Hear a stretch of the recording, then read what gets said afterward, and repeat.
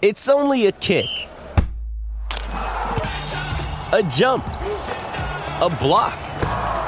It's only a serve. It's only a tackle, a run. It's only for the fans. After all, it's only pressure. You got this. Adidas. G'day, Mike Hussey here, but you can call me Mr. Supercoach. KFC Supercoach BBL is back and there's 25 grand up for grabs. So what are you waiting for? Play today at supercoach.com.au. T's and C's apply. New South Wales authorisation number TP/01005. You're listening to Tuesday Trots Life with Jason Bonington.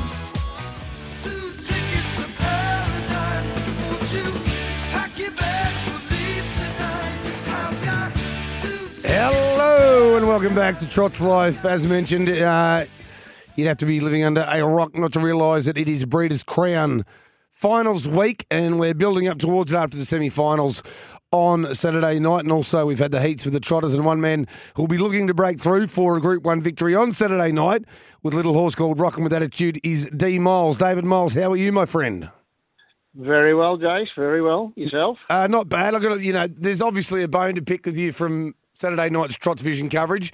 You're a colleague and a friend and somebody who joins us and creates charismatic, wonderful content. But then to tell us that a horse who ended up running second would be lucky to beat the ambulance home, it just it makes it very hard for punters, Milesy. Well, you should know that trotting drivers are the worst tipsters in the world, JB. You should know that by now. So what happened there? I mean, things really worked out. It was a great drive and you got into the perfect spot, but did Matriarch just massively exceed your expectations, or did you just not expect to get where you got? I didn't expect to get where I got, that's for sure. You know, if you had said to me I was going to be leaders back on following that pony early, so Seraphin, I would have been wrapped. But, they ran nice and even. It wasn't a real blistering last quarter, and I think it was probably the weaker heat of the two. But in saying that, she did probably run a little bit above us, what we thought she could go, and got the right trip. So have you got before you get into Rocking With Attitude, have you got any sort of reasonable opinion of her going forward? Is she going to be much better in 6 or 12 months, or just a nice professional little pony? Oh, I think she's just a professional little pony. She probably just lacks a little bit of high speed, she got a little bit of everything, but not enough of one. You know. So talk to us about Rocking With Attitude. We're not going to try and mention the war too much, but there was a Group 1 not so long ago that probably the team felt that Rocking With Attitude could have and should have won. You've drawn nicely here.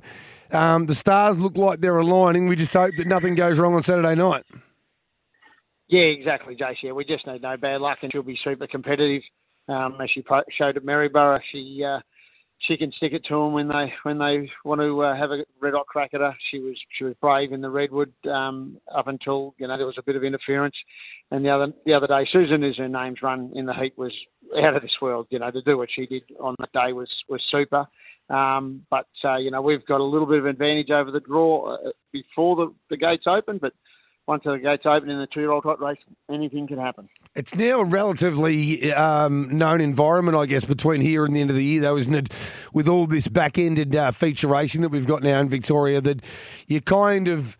I mean, horses are going to improve a little bit. Some are going to deteriorate after maybe a slightly longer season than others, but you kind of know what you're looking at and where Rocking With Attitude sits in the melting pot with those other fillies and even with the Colts and Geldings.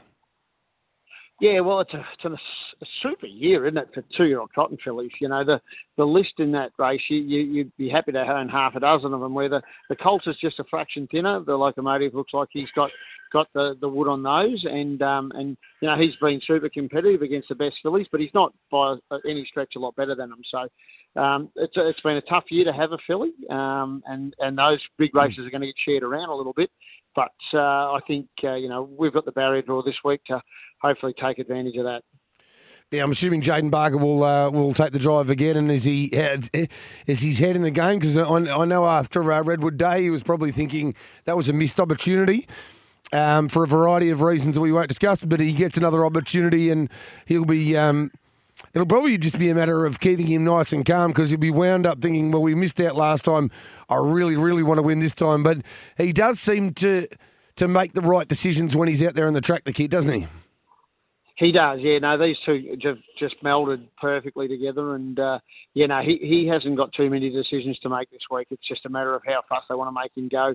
There's obviously going to be some improvers this week. I thought the two Kiwi fillies will derive a fair bit of benefit from their heat runs, both Amar Valla and Aroa Kenny. They were both very, very good runs.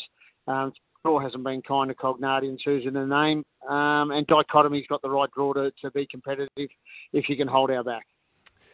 Now you've got Matriarch as well. Tintin Joe is going into the console. Have you got a couple of others going around in the Silver Series? Yeah, we've got probably quite a bunch actually. Princess Di, Tintin Joe, Molly's Line will be nominated, even though she didn't go around the heats.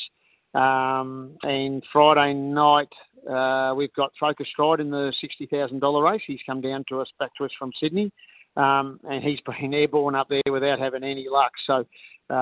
Really hoping, I haven't seen the fields, but I'm hoping that I think he should draw about 3 or 4, and he'll be super competitive in that race, although it'll be super strong. And what about a couple of others that we haven't seen for a while? Where's Enchanted Stride? Where's the Panthers? Where's a couple of the other good ones? I know you probably don't want to be mixing with ladies in red and the like too often, but when will we see them next? No, you won't, Jace. Enchanted, all done. Put a worst run in ever in the first round of the heats of the Mares race, and we decided to retire her. It was a tough day because she was a stable favourite.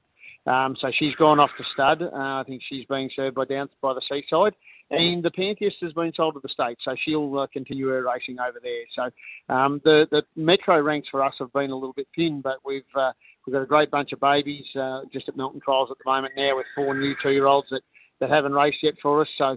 The future's looking bright. We just got to try and turn a couple of these into more rocking with attitudes or the Panthers. It'd be nice to have some Breeders' Crown winners on the way up. Well, can you tell us one of that quartet potentially already that's maybe showing more than the others? We've probably got a little 2-year-old Cotton filly. She's a little bit risky at the moment called Tumult. Right. That will do it. Yes. Very well named. Yeah. But when she gets it right later in the year, I think she'll do a good job. And a credit to the Queensland racing system. She'll head up there because she's Q-bred, and they've got some great bonuses up there. So she'll win a race down here in Melbourne and then head to Queensland because these breeders' bonus schemes are definitely worth chasing. They're unbelievable. The ones up in Queensland are just... phenomenal, aren't they? I mean, we've got a range in Victoria, a huge, probably the broadest range, but up in Queensland, they're just, particularly given, what they have to offer overall Queensland, they're not as big a harness racing state as Victoria, but the breeding schemes are outrageous.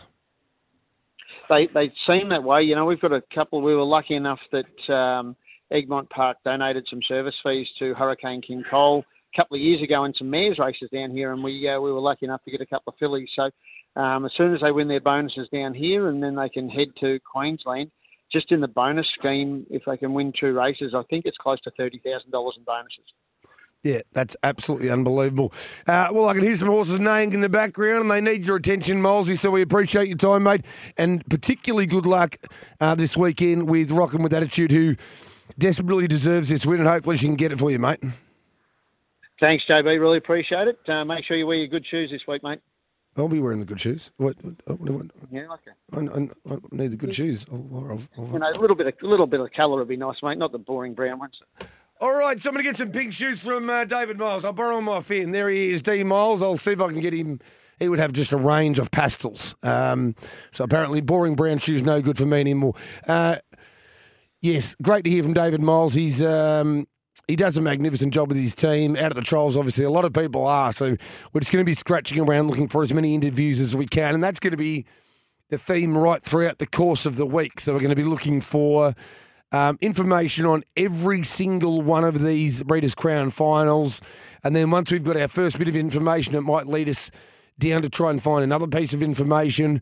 We have got Emma Stewart joining us critically at 12 o'clock. So that might go from 12 to 12:50. I haven't told him yet, but with this many runners, going around. They've qualified around, I think, 19 or 20 runners for the Breeders' Crown finals after having, in the pacing semi-finals, 31 go around on semi-final night. But one of the most critical races that we'll be having a look at later is the 2-year-old Colts and Geldings final for the Breeders' Crown, sponsored by IRT Australia, School Captain versus the Lost Storm versus Captain's Knock. Now, we're going to talk to Brad Hewitt as well. So there's going to be a little bit on the Lost Storm there and a little bit on Captain's Knock, because Brad Hewitt's going to join us relatively soon, I believe. And, geez, I tell you what a magnificent run it was by him on Saturday night. We spoke about that lead time record being broken in the opening event, and you say it's broken by the Lost Storm, and it is broken by the Lost Storm. He's the one who found the front. But the horse who was burning up to make him work was Captain's Knock. And there's still plenty of people, including, as I mentioned from the Friday form panel, our man, the legend Dan Malecki, who is wondering how on earth you could back Captain's Knock each way or place only and not get anything out of the run, because it was an enormous performance from Captain's Knock.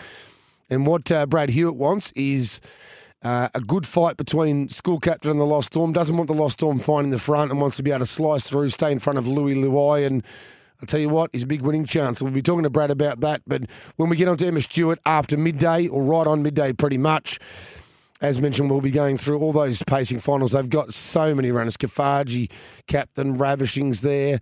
They've got Amore Vita. Look at the fillies. Amore Vita, Encipher, Beach Life, Interject, Rich Beauty. They've got most of the field, haven't they? Soho Astoria, Talk Time, Pettionte. They've got a big hand in the 2-year-old Colts and Geldings we've already mentioned there, with the Lost Storm being their major chance. And then maybe the best 2-year-old filly we've ever seen, Major Delight, Friendly Fire from Tempting Tigress, Perfect in Pink, drawn wide in the front line. Lots to talk about with them, lots to talk about with Brad Hewitt. Joe Pace will be joining us later on as well. So, jam-packed edition of Trots Life here, Tuesday Trots Life on SEN Track. We'll go to the news now, find out what's happening in the world. And when we return, we'll have a chat with Brad Hewitt. The SEN app is now